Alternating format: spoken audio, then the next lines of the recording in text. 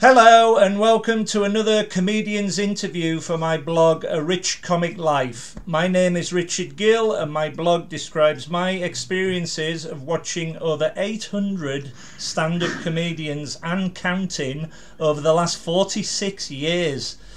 I am honoured to say that my special guest today is Mr. Al Murray. Yes! Hello, mate. How are you? How you doing? It's great to see you. Thank you so much for doing this. Total pleasure. Thank you. It's going to be, as I say, it's going to be about an hour long, the interview. It's going to be about your comedy career. So We're going to go right back to the start. Yes. In my mind, I think you're the best character comedian in Britain. Ah. Yes. How did you become a comedian in the first place? Oh, well, I did a lot of acting at school and playing music, and I was really bitten by it. I thought I really want to do this, but I had no idea how. I had no notion of how I might get round to being able to do that. And there was no there was no careers advice back in the mid 80s that said, well, do a stand-up comedy course or go to London and work your way up through the club scene. It just,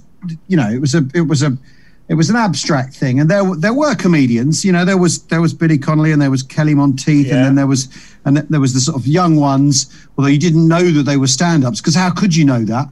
And Victoria Wood, and it basically looked like all the jobs in stand-up had been taken by these sort of half dozen people.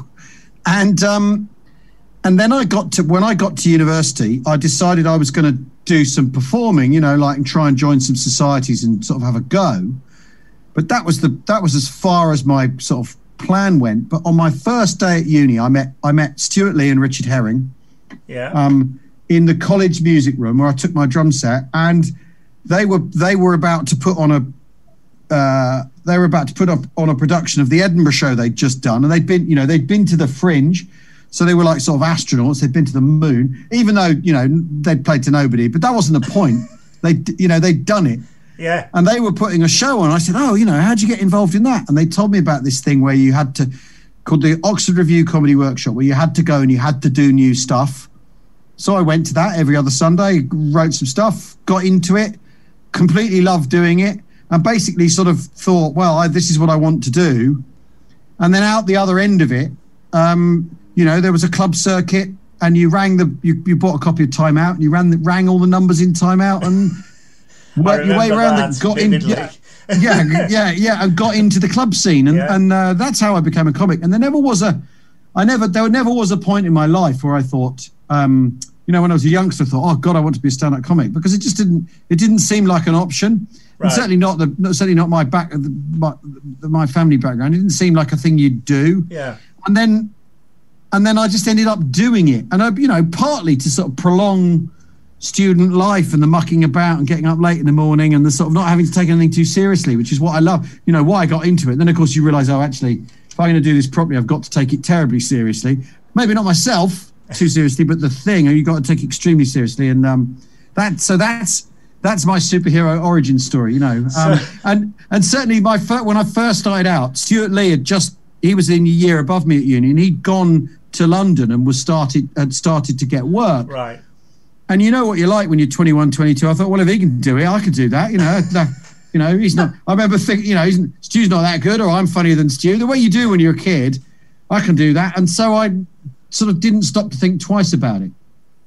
Just got into it. That's fantastic. What sort of year was this? Are we talking then? So 1991 was when I sort of, when I came to London, right, and started trying to get going. And I used to work quite a lot with a guy called Jim Tavray, who's based in the US now. And I got a gig opening for him in Edinburgh in 91, I think. And that's when you think, well, I'm going to try being a comedian then. I hadn't worked out, the character was a long way off at this point. I hadn't sort of thought about really what I wanted to do. I just wanted to sort of get to grips with it and see if I could do it and see if I could make people laugh. As an end in itself, you know what I mean? There wasn't any thought of doing telly or anything like that. Yeah. My first year in London was 1992. Yeah. And I would go to the Comedy Store every week, Right. but before that, growing up, I grew up in Carlisle, and I went to college in Stoke, and I did business studies there, and we saw Ben Elton in Stoke in the 80s, and then we went to Carlisle and about a month or so later I saw Rick Mail, and I mean, that was just incredible. He started off, he kept calling the audience ladies and gentlemen of the Carl, which was brilliant, and he jumped on and his trousers exploded, and the person sitting next to me was not laughing, so he threw him out. It was absolutely Fantastic. Brilliant. And the pub landlord, we're going to come on to this, it's very much like that. He's absolutely fearless, and you remind me of certainly of the character like that, where Rick Mail is so confident. It's a completely different character, but it's this confidence that's extraordinary whenever you go on the stage, because I've seen you so many times over the years. Well, yes, I mean I remember when I was doing a holiday job when I was at uni, one of the guys I was working with saying he'd seen Rick Mail in Aberdeen, and that it was basically Aberdeen Uni. It was basically completely mind expanding. Yeah, it was like unbelievable. Unbelievable for the time, you know, like there was just nothing like it. I mean, I never saw any. I sort of never saw anything like this live. I think the first sort of comics I saw live properly were probably, I think the first person I probably saw do an hour and a half was probably Jerry Sadowitz. You know because I got straight into doing it rather than going to see it a lot, and then you basically see people when you're doing open spots, and you see people you're working with. I mean, I remember when I first started out, it was me and a mate had a double act that we thought we'd try, and that didn't last very long, because I was much more sort of deliberately robust about, you know, we died, doesn't matter, we got to dust ourselves down, figure out what went wrong. And I can't speak for him, but I always used to get the feeling he was finding that harder than me, and I was very resolved to, like, you know, you just got to get in there and grip it and cope with it and deal with it, you know, and the aim here is to make people laugh, you know, like I was very sort of bullish about it. I remember we saw Eddie Izzard 3 times in 1 week, comparing. One in a club in Hampton Wick, I think, once, and then at the Comedy Store, and then somewhere else. And I remember the first night we're going, my God, he's literally making up as he goes along. This is incredible. How is this even possible? And then the second night you're thinking, he's still kind of making up as he goes along. This is, you know, some of the same sort of compare-y things from last night. And the third night you're like, what? so and you learn a lot, from a thing like that. So you're watching the comedy, but you're also doing it as well. What was your first ever gig like, and where was it, and what year? Well, my first gig proper, I think first thing I would call a gig was at uni, right? Where there was, like I said, there was this thing every 2 weeks, every 2 Sundays, in a cellar underneath one of the union buildings, where you had to write new stuff. You had to go on. There were probably 40 people in there, and all the people would be comedians lurking at the back and the bar, and the compere would call you up, you know, and you'd do your bit. And I bullied some friends into doing this sketch, or being in a sketch group with me, and we had a sketch called the French Revolution sketch, where we had a piano, and our heads would be lifted up onto the thing like this, and you'd all go, oh God, what a nightmare, you know, and lots of an awful lot of, I think, puns and stuff. And I think that probably counts as my first gig. And the reason it counts as my first gig, I think, is because we wrote a thing, we learned the thing. Rehearsed is too strong. We learned the thing, wrote the thing, learned the thing, performed the thing, and got laughs for it, and came away thinking, gosh, that works and that's good. And that, rather than being paid, that feels to me like the first gig I would have done. But then my first paid stuff was in, you know, the summer of '91, opening for people, you know, when I'd sort of got the old act together that I used to do. Right. So, I mean, I've been racking my brains all day, because I've certainly seen your machine gun routine on stage. and I can't remember when it was. How did that come about? Well, that was basically it's a pub trick doing sound effects, left over from being a kid playing with toys and stuff, and because it is superb. But it's also that a PA can make anything sound like anything if you know how to use it properly. There was another guy called Chris Luby who also did a sort of special effects, sound effects act at the time. And there's the guy in the Police Academy films. His name escapes me right now. Michael Winslow. That's right. Yeah. It's that basically, and that sort of developed in my last year at uni, and it was part of a show we did in Edinburgh. And then, I thought, well, this is 15-20 minutes. And it was very sort of black, bleak humour. I was killing everything and all this sort of stuff, which seemed to fit being like in my early 20s, where you think you're indestructible, and if it went well in a club, it would absolutely smash. But the big problem with it is I just couldn't expand it, and it was a novelty and all that sort of thing. And I really thought I could do better than this, but I don't. But God knows what, And I did it on The Word. I met Nirvana on The Word in '91. How cool is that? well, at the time they just released Teen Spirit, so it was like, oh, this is kind of hip, but it was also totally bewildering because it was television, and you're thinking, what's going on, and where do I stand, and what do I look at, and are there any of these people in the studio actually going to laugh, or are they just going to stand around like it's Top of the Pops, and that was a very odd experience, but I did the act. I had my old floppy fringe and tuxedo with bloodstains on it, and for a while, that paid my rent. But then rent in London back then was a lot cheaper. I don't know. I've survived in this room, I tell you. But this wonderful 45-degree angle bookcase, otherwise prison cell. Yeah. Let's move on to the pub landlord. Yeah. How did your principal character come about? How was he created? How did he come about?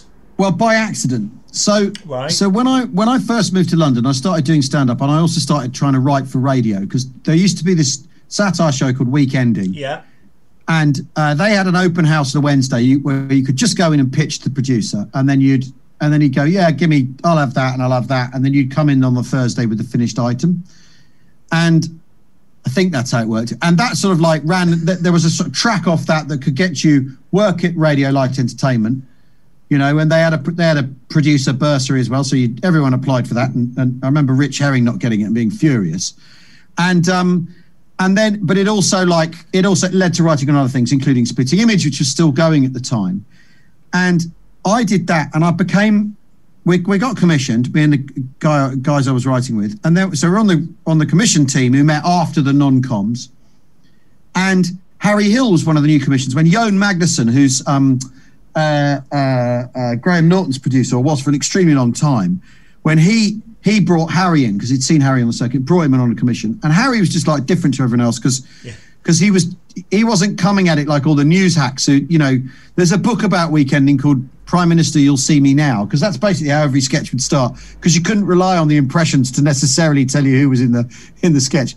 Come in, Foreign Secretary. Yes, it's about this. That's how you'd set the sketches up. And Harry came in, and we hit it off on that.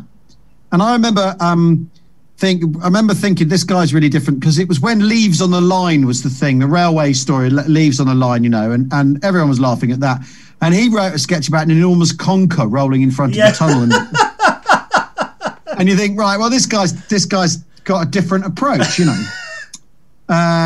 we hit it off. We became friends, and he asked me to be in his radio show at the time called Fruit Corner, and also asked me to go to Edinburgh with him and do voices in his shows. And that was a very good way of going to Edinburgh, because he'd like pay my rent, so it would defray my costs. It made Edinburgh more possible. Yeah. And we used to muck about with his mate Matt Bradstock, who's sadly no longer with us. Used to do Little Alan in his show, and then in his stage show, play his adopted son.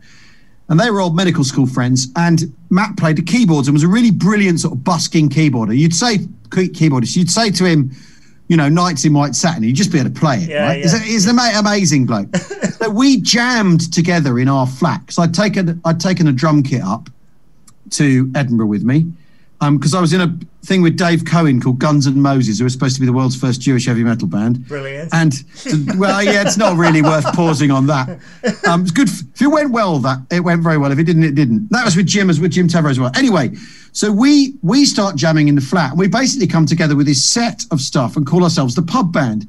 And I was into playing the Fringe Club back in the day, and I said to Harry, we should take the band down the Fringe Club. This will absolutely kill in there. I just know it. And him and Matt said, yeah, all right. And they never were Fringe Club people. So he said, yeah, all right, because it's a bit of a bear pit back in the day. And we went and did it, and we absolutely killed with this stuff we'd just been like playing in the kitchen. And we said to each other that night over a beer afterwards, well, we're going to have to do this next year in some shape or form. So we came back next year. Plan was to come back next year with this thing called the Pub Band. Right. And Harry would do some stand-up, and they'd do some sketches and bits and pieces together. And we made a film. And I was supposed to come up with the comparing thing, the linking thing. And the thing I came up with, which I shall not dwell on, was shit, right? No two ways of going at it. I thought it was really funny. It wasn't, right? It wasn't, right? And sometimes you have to admit that. And we did some warm-ups at the Camden Head in Islington. Yeah. And I would resolutely stiff every night doing this new thing. And so when we got to Edinburgh, I still hadn't figured out what I was going to do. I was just the drummer in the pub band. Yeah. And on the opening night, I said to Harry, look, why don't I say, I'll go on and I'll say that the compere hasn't turned up. So the barman here in the cabaret bar at the Pleasance has offered to fill in. And wow. Harry kind of like said, yeah, whatever. You know, another one of your bright ideas. I'm sure it would be brilliant. But he was always he was very, very good at styling through moments like that, Harry. And I said, and so I sat and he said, all right. So I wrote a load of things down, bits and pieces, and I went on because I had a suit for being a drummer in the band. I went on and I went, right, good evening, ladies and gentlemen. So I had the voice immediately, and then but I did him very hesitant. He didn't want to be on. He was like, I've been kind of forced on at gunpoint, which is one of the things. One of the things that has changed and changed quite quickly, is the truth, is the idea that he goes on and he loves it. You know, he's enjoying the sense of attention. Yeah. And which is, I've since even dropped that. So, and it went really well. Then Harry went on and did his 40 minutes. And while he was on, I wrote some more linking bits, brought the boys on for their little bit. Then we had the film, then we did the band. And the next day I said, well, I could see I had clippers. I said, cut my hair off. I should be bald for this. The pub landlord should be a bald guy. And we did the rest of the run. We got a Perrier nomination, a comedy award in the Old Money, and which was very exciting. And the show was a smash, right? That's brilliant. And then we went on tour, and basically we had to put an interval in, so I had to do more comparing. Yeah. And the next thing I knew, at the end of that tour, by March of the following year, this following spring, 95, I had an act. Just a whole act. Yeah. And it grew and grew and grew. And I had an hour's material by the end of that tour. Yeah. Wow, and a character. And I think the reason it worked is it's dead simple. It's a simple proposition. The barman's gone on. And, so he can be anything. He can be, you don't have to define him. So he can be anything. It's not like saying a policeman's doing, because that would be different. Yeah. It's as open-ended as a cab driver, to be honest, which I think it would have been 30 years previous, if you see what I mean. Yeah. And we went on tour, and also Harry works really hard, and his thing was be funny, be funny, be funny, be funny. It's the thing he has for himself. And I just sort of, by the end of the tour, I knew what I wanted to do. I knew I had a character that was a bottomless pit for material, because it's an attitude, because it's a point of view. Yeah, sure, yeah. It's not too hemmed in. And then I got on the club circuit and rang all the people that knew I could do the sound effects and said, I've got a new thing. And some of them went, well, back to the back of the queue, mate. And others were generous enough to trust me with it. And I got into do it, really hammering the comedy circuit to get good. And that's how it came about. No plan, no clue, That's and certainly how all the best things start, I think. Well, maybe, and certainly, you know, it was designed to fill 5 minutes, and I'm still doing it like 27 years later. It's ridiculous. Thank you. And talking about Harry Hill, he still holds the record for me for the best opening line ever to a gig. I first saw him downstairs at the King's Head, something like 1992. Was this with a mousetrap on his nose? No. He brushed past me, and he climbed up onto the stage, and he said, "Ladies and gentlemen, I'm really sorry I'm late. I had to have a testicle brought down," and paused, and everybody laughed. And then he said, "From Derby." Yeah. And when I met him, I told him that, and he went, "Yeah, I'm still telling that 30 years later." He's wonderful. Yeah, he's brilliant. He had the one with the mousetrap on his nose, and he wouldn't say anything about it for like, you know, he'd leave it 3-4 minutes to go. Do you ever get that feeling when you do absolutely anything for a piece of cheese? and you know. Anyway, that's like the first gig I ever saw was Tommy Cooper. Yeah, in Scarborough in the 70s, and wow. The curtains opened. He's lying on a bed, and there's one woman in the crowd laughing, and it trickles round, so everybody's laughing. And after about 5 minutes, he pops his head up. He said, "What? Somebody come on!" And it's that originality that is super. Yeah. Anyway, let's move on to Edinburgh. I go to the Edinburgh Fringe every year. I'm very lucky to go. I've been going since 2005. Yeah, and I see about 50 shows in a week that I go there. It's just it's an incredible experience. What was your first Edinburgh Fringe like? Well, my first Edinburgh Fringe was in '88 with a student company doing a kids show. Right. And then we did our sketch show in the basement of the same venue. That was this big empty building that the theatre club, that we were attached to, had converted into a venue. So that was with my sketch show buddies. My first proper Fringe was I did the Comedy Zone, as it was called. It's still called that, isn't it? Yeah. Yeah. In I think in 91, right, or 92, I can't remember. With Harry and Brenda Gilhooly doing Gail, Tuesday Page 3 Stunner, and Andre Vincent. Wow, what a bill! Yeah. Well, we were real, and you look at that picture, and we're like Muppet Babies on it. It's and that was that, and it's funny. I took some. I stopped doing Edinburgh for a bit for the first few years of the sort of most of the 2000s. Right. Because I'd had kids and you sort of and also kind of I'd got to the point where I kind of think, well, I've done this. I've sort of completed the Fringe end of it. But I started going again in 2009, and I can't express how much I love the Edinburgh Fringe, and I can't express how much. Both. Oh God, it's just the most amazing thing. Yeah. And you'd never invent it if you were starting a thing from scratch. You'd never come up with that because it's too improbable. It's evolved in such a spectacular way. It's just the most amazing festival, and there's all this advocacy that you end up. I get slightly fed up when every year there's an article about how it's not as good as it used to be, and you sort of think, look around you. I mean, honestly, and it's even if I mean, when I first started going, there was a lot of talk about the three big venues that were going to overpower the Fringe: the Pleasance and the Assembly Rooms and the Gilded Balloon. A lot of tutting and sucking of teeth about that. And now, and you think, but the Pleasance was only 3 rooms at the time, or 4 rooms at the time. Something, what?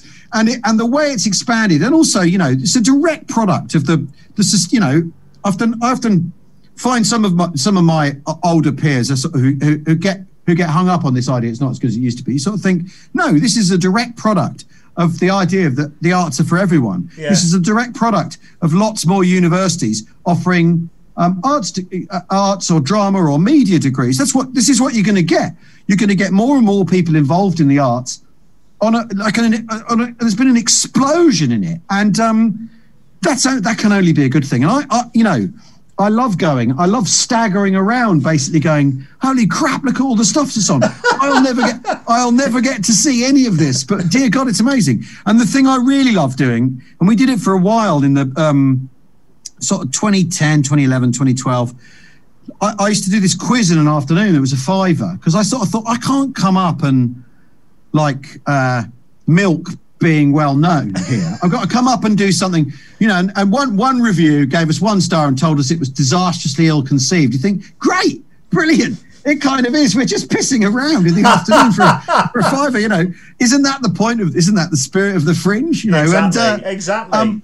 And I just love it. And I sort of, and I kind of think when people go, it's not as good as it used to be, and that you need to change this to improve it. You think, well, the problem with that is when you pull a lever, it always, something will change in a way that you don't expect, and you could skew it. You know, obviously, you know, rent and all that is a big issue for acts. But you just sort of think, yeah, but if you change that, what other distortion might occur? And then the main thing that has changed, and without a shadow of a doubt for the better, is the city's more into it. The city used to basically, you know, they tear down all the fly posters. They kind of acted like in the you know 80s and 90s. Used to act like it wasn't happening. Like it was. Wow. Yeah, and you think, my God, you know, the money it's bringing to the city. Anyway. Yeah. I go to Carlisle every summer. Carlisle's my home city, so I'm only an hour away from it. And when I step off the train at Waverley, the atmosphere just hits you. And then you meet up with all your mates, and you just have the best time. And I, like my blog, I do a big spreadsheet of who I'm going to see and everything, and fit everybody. Yeah. It's just the best thing when you go and do it. And oh yeah, I mean, every year I make sure. Well, usually on the first day I'm there, I go and sit in the Pleasance courtyard. Have a pint of Guinness. Yeah, because I've done that. I've done that since 1991. You and me both, my friend. And even though the Pleasance is different, because there's more in there, it's exactly the same. Yeah. Exactly the same place, same vibe, the same thing of people going there because they have to, because they need to, because they need it to happen. They need to do it. They need to go through it. And it's there being no Fringe last year was sort of heartbreaking, really, but obviously inevitable, but completely heartbreaking. It really was. Right, I have seen your pub landlord shows, mainly at the Fringe. I'm going to rattle them off. I've seen Compete for the Meat in 2010, where you're still doing prizes to this day at Always Be Comedy, similar prizes. The Only Way is Epic in 2012, just phenomenal. One Man, One Governor in 2014, and Landlord of Hope and Glory in 2019. Yeah. Please, can you describe... if you have a writing process, or how do you get your ideas for a show? Oh yeah, So the process tends to be, it kind of works in a 2-year cycle normally. So we have a tour booked in, and the deadline starts to loom, and I get out the old tour and I look at all the lists for the old tour. And they tend to be incomprehensible. And you think, well, what's that bit? And the list tends to be from the start of the tour, before the thing is sort of, mutated and shone itself up into something that works properly. And then I look at the things I didn't use and think, is there anything in any of that, right? Because very often, because very early on when I started writing, I saved everything. I saved literally everything. I've got a file called Year 1, Pub Landlord Year 1, Year 2, Year 3. I saved absolutely everything, wrote everything out. Wow. Rewrote everything again and again and again. And then the process got easier when I sort of found the comic voice. I didn't have to write stuff down quite so much. Right. But basically, I decide, well, what's this show gonna be about? In general, what's the vibe of the show? So One Man, One Governor, or Only Way is Epic, I think. I never can remember which show's which, but one of them I decided, right, politics is the thing I'm talking about this year. So this is the year where the governor decides that he's going to be interested in politics, because we were all being told that comedians ought to be interested in politics. And I find the idea of the pub landlord being interested in politics really funny, like, because he's going to get it wrong, or he's going to end up uttering some truth without realizing he's doing so, and all that sort of thing. So you think, right, I'll frame it out, and then you look at what kind of way you're going to end up. And I tend to work backwards. I tend to decide this is where you're going to end the show, and we work backwards. And then what I do is there's a little fringe theatre here in Chiswick where I live called the Tabard. Yeah. And they have a like 50 seat room, and I do like 5 o'clock on a Monday afternoon. I do sort of 3 of those, and I got the list on a piece of paper on a stool, and I'll look at it if I have to, but I'll to knock me forward. And basically then what happens is I write the show with the audience, because that's who writes. You don't write comedy on your own ever. Some people write in pairs, and that obviously must be, you know, I've written in writers' rooms, but so the thing is you'll spur each other on and go, that works, that doesn't work, I don't know about that, maybe a different way of looking at that. And that's, you know, and that's what an audience does for you. They tell you which bits are funny by laughing at them, and they tell you which bits are overlong by losing interest, or they indicate which bits could be extended and all that sort of thing. It's a, you know, and I've come more and more to the belief that you know, stand up is a collaborative process between the audience and the comedian, and so we do kind of like 3 Mondays like that, and then I'll fill a week. I'll do a whole week or 4 in a week, and we do it at 5 o'clock, so that what we don't get is people going, oh, Al Murray's on. I've seen him a couple of times on the telly. To run a thing up, I really need people who know what I'm about. Yeah. Rather than having to go first principles, explain the pub landlord. You know, I can hit the ground running. They're there to see me, so they know roughly what they're going to get. Yeah. And then you give them a new thing. And then the other thing I make sure I do is look at all the audience beats that I've used, because the audience interaction, it's sort of 4/5 to 7/8 improvised, but there are solid bits, marks I have to hit to tie it together, to do the bit where you hop off from the improv into the set. Wow. Which is the hardest join in a theatre show. It's the hardest part, is that join, is where you jump out of the improv, and so I cross off the things that are the regular beats, and then I maybe look at some of the sort of replies that have become a bit too standard.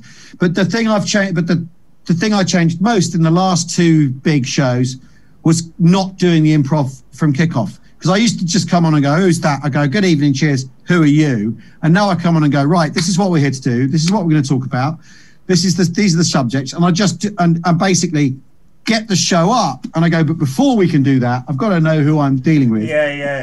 And then we do the improv, and I've found actually that's I've kind of got a lot better at. It's a thing I really wanted to work on and really improve, and I've got a lot better at that, of setting out my stall at the start, because then you've rather than arriving at the subject matter, you're laying down the boundaries and all that.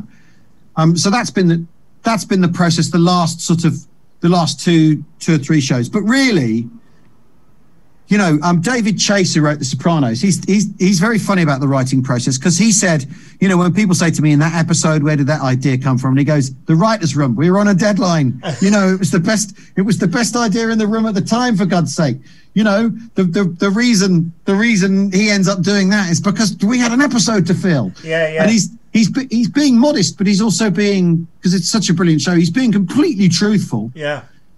Sometimes the reason you end up talking about, you know, I had a long sequenced routine a couple of shows ago about how the world's financial markets worked. The reason I ended up writing that is because I ended up writing that.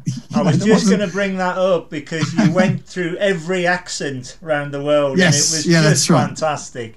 I was in the audience watching that. Yeah, I just remember. And that is fascinating, because the other thing, of course, as well, is what you're brilliant at is the audience interaction. And I love the way, certainly seeing you live, you get members of the audience to go off and get you a drink. Yeah.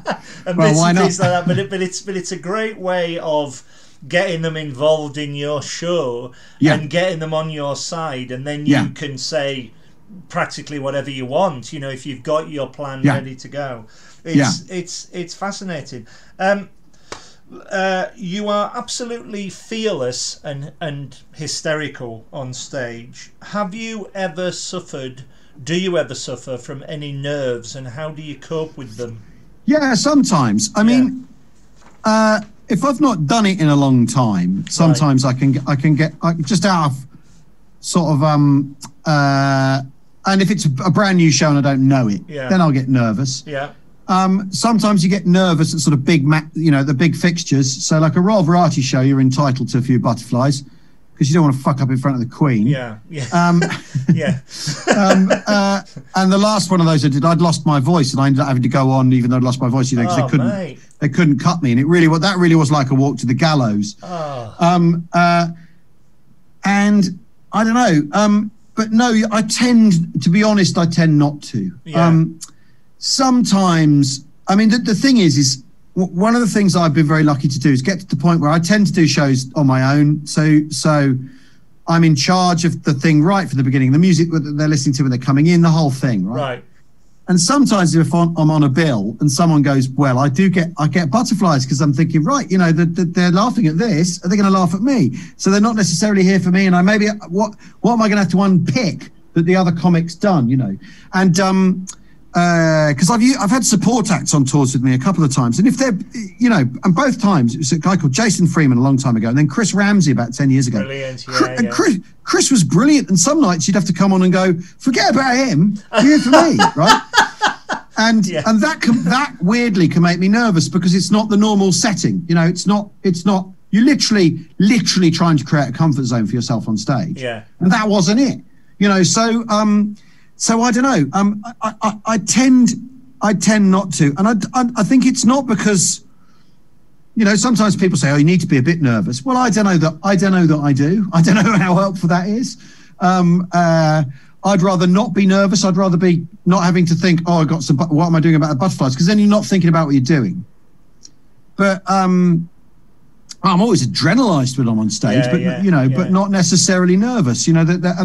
They are different things, and they're different sides of the same coin. And if you can get a handle on it, on nerves, if you can get them under control, or if you can decide to ride them, to use them, they aren't necessarily a bad thing. I know some people are terribly nervous about going, or say they are terribly nervous about going on stage. Some people who do it a lot, and you sort of think, wow, why are you putting yourself through this then? But every now and again, butterflies and a bit of churn, What is fascinating to see watching you live though is when you do talk a lot to the audience, but you always have a comeback. You always have a comeback straight away, and it's a very intelligent, clever, funny line. Yeah. And that must come just with experience of touring, or keep doing it, or yeah. And that's also him. The thing I got into audience interaction because one of the first people I saw when I was first starting out was Julian Clary, and he used to be brilliant at it. And I saw him a couple of times. Then you realise, okay, he's got his formulas here. He's got his things he's looking for, and he's got his ways of coming back. But what he was doing, what he was doing is he was telling you what he was like by talking to you rather than talking at you. Yeah. He was showing you his character by responding to the moment and literally acting in the moment, right? And I think when you're doing a character, one of the simplest ways of letting people know what they're like is, rather than tell a joke, behave like that person, right? And the pub landlord would come on and go, "You're drinking the wrong drink. Why are you with that? Why are you with that bloke? Look at him, he's a loser." He would do that. He would do that, right? So I don't have to come on and say, "I'm the kind of guy that would do this," or worse still, aren't the people that do this a nightmare, right? The sort of third-hand version of what the pub landlord can be. So I do it because I like seeing it. I love watching it. I toured with Frank Skinner early on when I started out, supported him, and he was amazing at it, and he's amazing at it.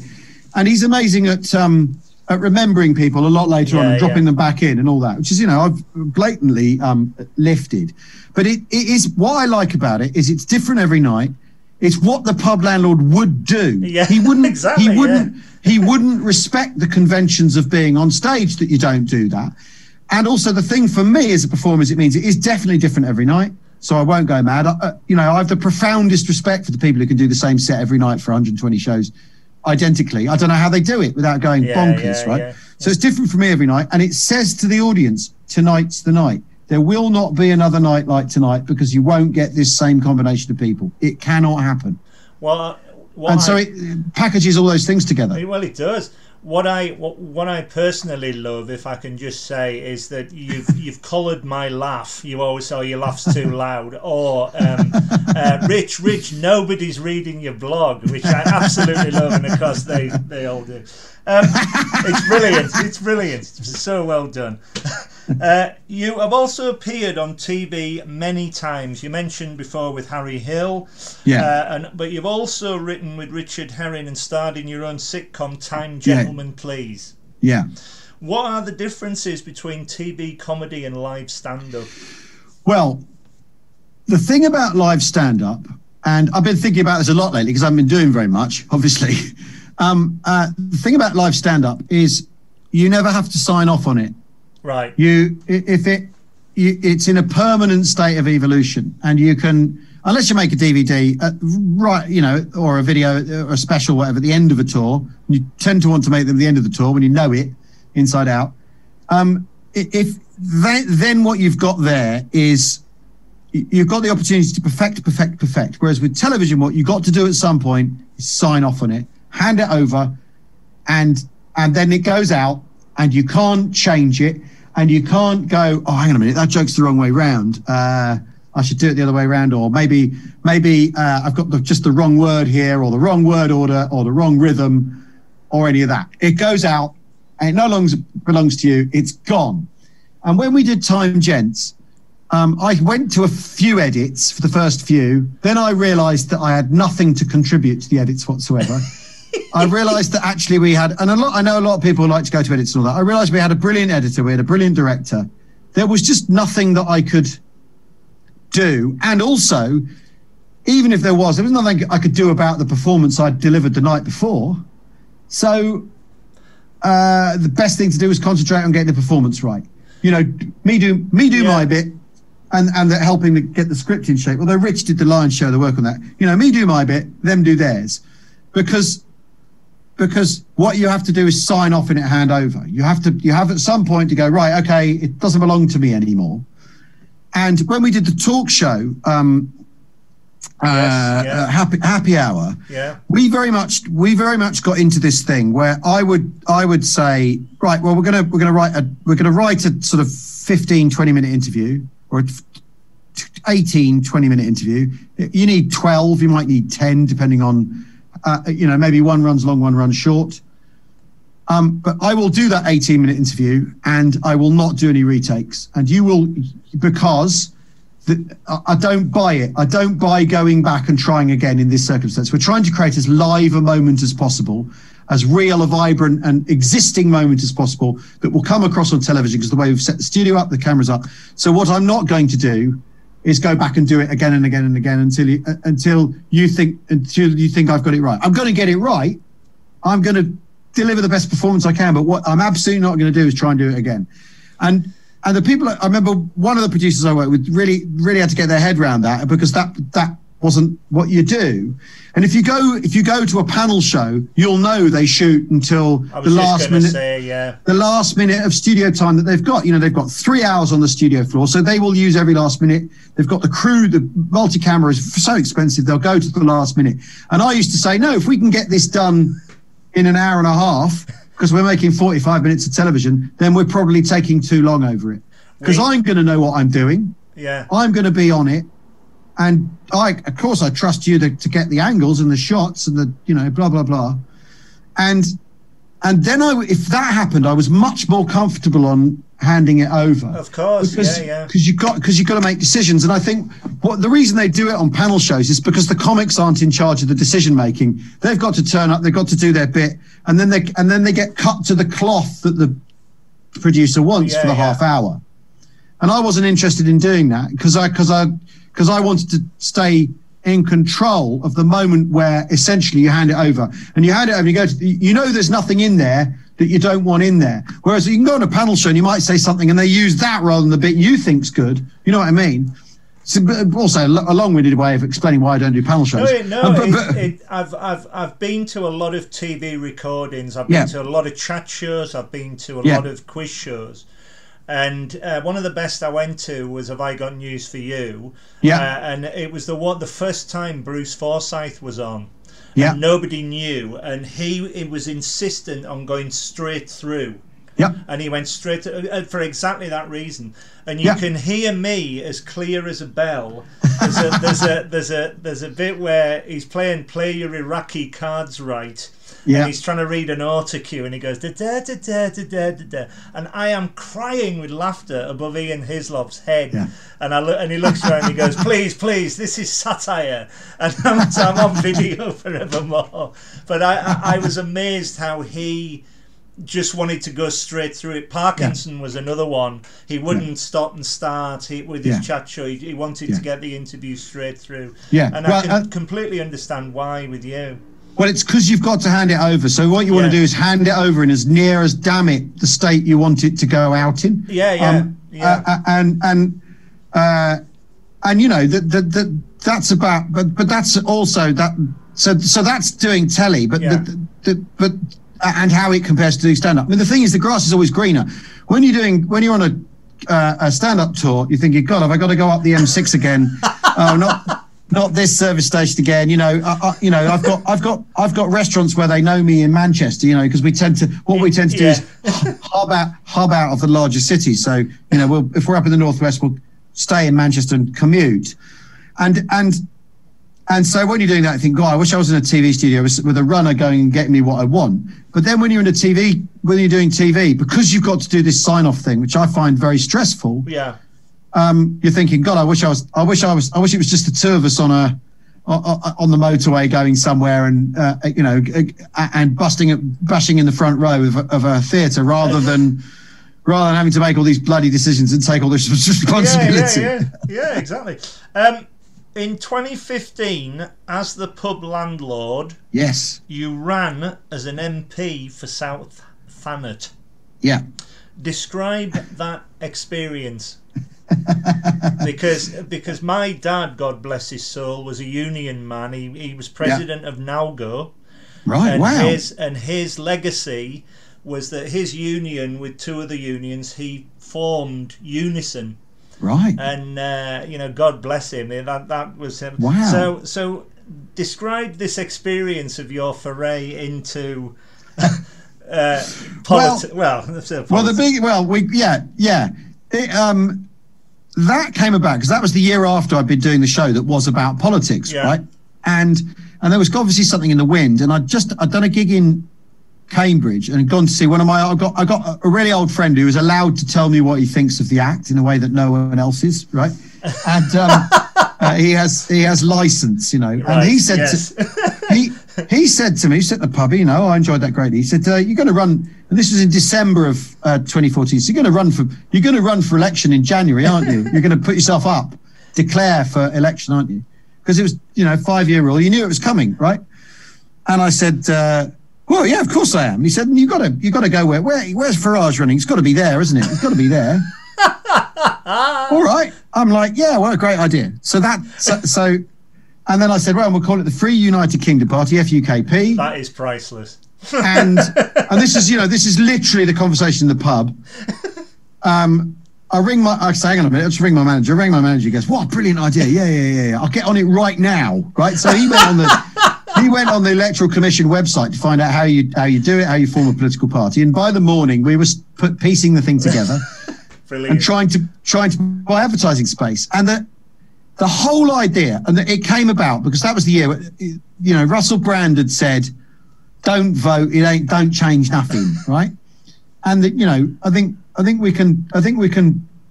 With the benefit of, he was wrong at the time, and he's definitely wrong with hindsight. You have to look at the EU referendum. It definitely changes stuff, voting. Without a shadow of a doubt, no two ways about it. It changes stuff, right? And I thought, well, I haven't got his platform. No one's going to take me seriously if I, pipe up and say, by the way, old chap, I think you ought to vote. So what we thought, so the motivation was to do something that said to people, vote. And maybe at the same time, isn't some of the way we go about this absurd, right? Which strikes me as a pretty standard, pretty bog standard thing that a comedian might do around election time. Of course, there was a massive blossoming of conspiracy theories, and this is 6 years ago, so Twitter wasn't anything like as vicious as it is now. But I had all these kippers on my timeline telling me I was in the pay of the EU, pay of the BBC, pay of David Cameron, who's my cousin, which is obviously which is not true, and all this sort of stuff, and conspiracy theories swirling around me, and they're going, who's paying you? And I said, they said, some of them were going, we all know who's paying you. So, well, who? Go on, tell me, because I need to know who to invoice. What are you on about? Help me out here. And they'd go, well, there's no way you can afford it. And I said, just look at my tour dates and tell me I can't afford to do this. I can't afford the 500 quid to enter an election, and it was fascinating because it was an insight into the way a lot of people think and all that.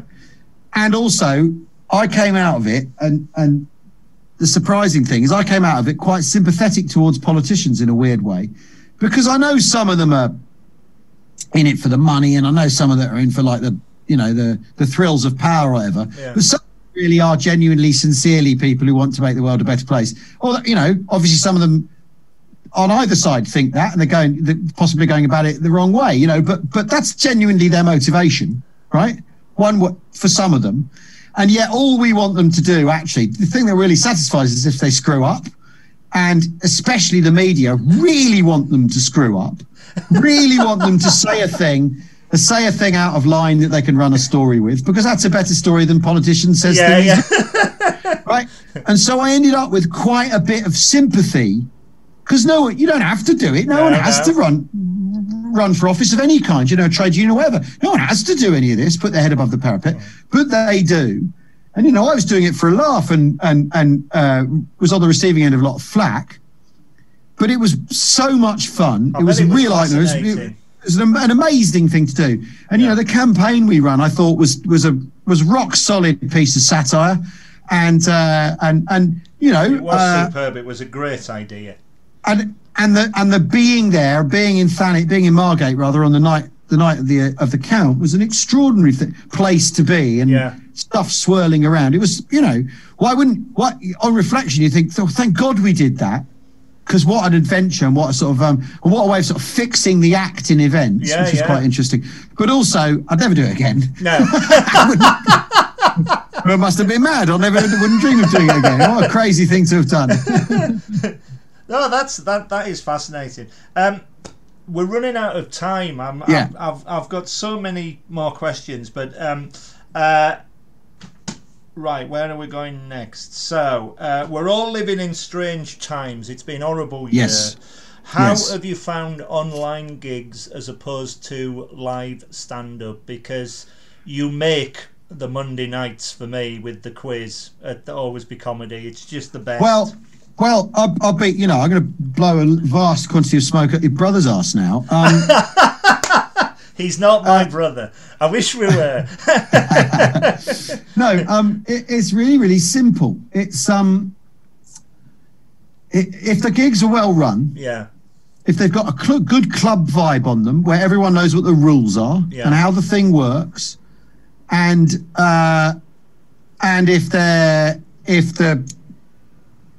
then they work brilliantly. I've done a variety of online stuff. The first couple I did, there was no audience, and you'd sort of do your monologue basically down the lens like this, and to nothing and to no one, and you'd think, is there anyone watching? This is like reading the news. What's the point? But then the good ones have been absolutely brilliant, and I think amazing. I actually think there's a sort of discovery of a format going on. Of a way of doing this, and I've talked to James about this. Sort of like the things that work in this format are worth continuing with. Obviously nothing will ever get close to being in a stand-up club or a theatre, a packed theatre with a comic rocking it. Nothing can get close to that. But what you have here is a sort of hybrid interactive version of television. If you want, and the acts that's the other thing is the acts who have adapted to it are killing it. The people who've got their heads around it are absolutely killing it. Those who haven't aren't, but it is quite it's quite a tricky proposition. And again, the ones I prefer where it's just me, so I'm setting the tone. Yeah. I don't have to, you know, go, hey, forget about how funny they were. I'm funny, you know, the sort of gladiatorial thing of when you're a club comic. But that's the thing I really, really, really love. I've really loved about, and particularly in where we've ended up with this quiz. And what I love about the quiz is you know, it's a Rolodex of subject matter, because you've got questions about lots of different things. So there's endless topics being thrown at me to write jokes about or to improvise jokes about. Yeah. Because James sends me the question, I glance at them, I don't look at them properly. I'm literally just making up as we go along. And the great thing is because the subjects move on, and because we've got such you know, it's not an in joke, but it's a frame of mind between the regulars and on the gallery and then the people watching. I mean, I do think, you know, it'd be very interesting to see on the if and when whether some of this streamed stuff survives and whether there's an appetite for it still. Because, you know, there's nothing I like better than going downstairs and saying, oh, I've just finished my gig in Galway and I'm back on the couch, get back on the couch by 9:15. You know, which, if it were Galway, is basically completely impossible. And you know, I think what might happen is when the clubs open up, they may well have one performance where you've got the online capability of doing it, so it'll be streamed. Yeah, exactly. Yeah, exactly. It's been so popular, and folk want to watch comedy. And might not be able to get to theatres, so you know. Exactly. Well, you know, exactly. And I did a pilot for the BBC in the radio theatre. God, when was that? In October, November. Yeah. And we did that with a Zoom audience, and that took. We couldn't see them, but we could hear them. You know, coming out. It was on Halloween. That's right. So the laughter came out of the monitors, sort of in a ghostly style. And what was interesting about that was you could say, is there anyone in from Northern Ireland? Someone go, yes, like that. And you're like, and the producers basically saying, this is a more diverse representative audience of the British Isles, which is what the BBC's aiming at, than when we have people come in here into the radio theatre. Because the radio theatre audience can be people, you know, damp people avoiding going home, or on first dates or last dates if the show's rubbish, and you know, and so there's maybe something's being cracked open. You know, I think so. Maybe. I mean, who knows? Because I think there may also be a real drive to try and get things back to the way they were and drop some of the innovations that have taken place. But I don't know. You can't beat a live show, as you say. No. But it's a fantastic super sub. It's a brilliant substitution. And James has done an amazing job with it. He is the best at what he does. Him and Tim are just fantastic every week in, week out. This is always be comedy. Just before we go, and I hadn't had a chance to talk about Fat Cops, the band that you drum in, which I have heard, and it's brilliant. Long story. Is there anything else you would like to say? Do you want to mention any online gigs? Do you want to mention any podcasts? Well, the podcast. If people are into talk. Yeah, if people are into history, the Second World War in particular, we've got a podcast called We Have Ways of Making You Talk. And even if you're not interested in the sort of nitty gritty of tank tactics in Normandy, we've got a nice thing we do on a Sunday, which is people's family stories, where they send in their stories and we read them out. Brilliant. Which I think that might you know, stimulate people's appetite for what we're doing. But mainly, I mean, the thing is, the reason there's going to be, you know, this has been a really hard year for an awful lot of people. Yeah. And the people I've really felt for, the people who work for me, my crew, my tech, my tour manager, that's who I'm really worried about. Them, and then the comics who last Edinburgh would have been their year. Yeah, and it may not even exactly. It may not even happen this year if things can't get lined up properly. You know, if the vaccination hasn't worked out or whatever. or confidence doesn't return to being packed in a porta cabin with 30 other people respiring and perspiring all over them, right? I love it. Yes. It's, you know what I mean? It's almost like the fringe is like perfectly weaponized for spreading a respiratory virus. But and I was going to go on tour, and I was like, oh, I don't want to go on tour again. Oh God, I got to cut my hair, blah blah blah. And obviously, I've made full advantage of not cutting my hair. Oh, I've got to do that again. But suddenly, that was taken away from me, and you think, God, I do actually really love this. So, but the reason there's a possible future for stand-up is because audiences still really want it. Exactly. And I said earlier on, you write a show with the audience. You don't just write a show with the audience. You go to the show with the audience. You perform the show with the audience. You laugh at the show with the audience. And it's the audiences that have been the life support that have kept this whole thing going via people like James and Math Brown, who's done an amazing job in Kingston and Morden and places like that. But, that's the thing. It's the audiences. And that's the thing, without people being into comedy, there'd be nothing for the likes of me to do. So, that's actually the thing you sort of take away from a weird year like this is that thanks to the punters, I think we're all going to be all right. Well, it's my pleasure laughing at you. It really is. Bless you. Thanks, Rich. so much for your time. I've thoroughly Total enjoyed pleasure. it. As I say, I could talk to you all night, mate. I've got a nice bolognese to get to, though. All the best to you. All the best. Thank you so much. Total pleasure, Rich. My pleasure. Thanks, mate.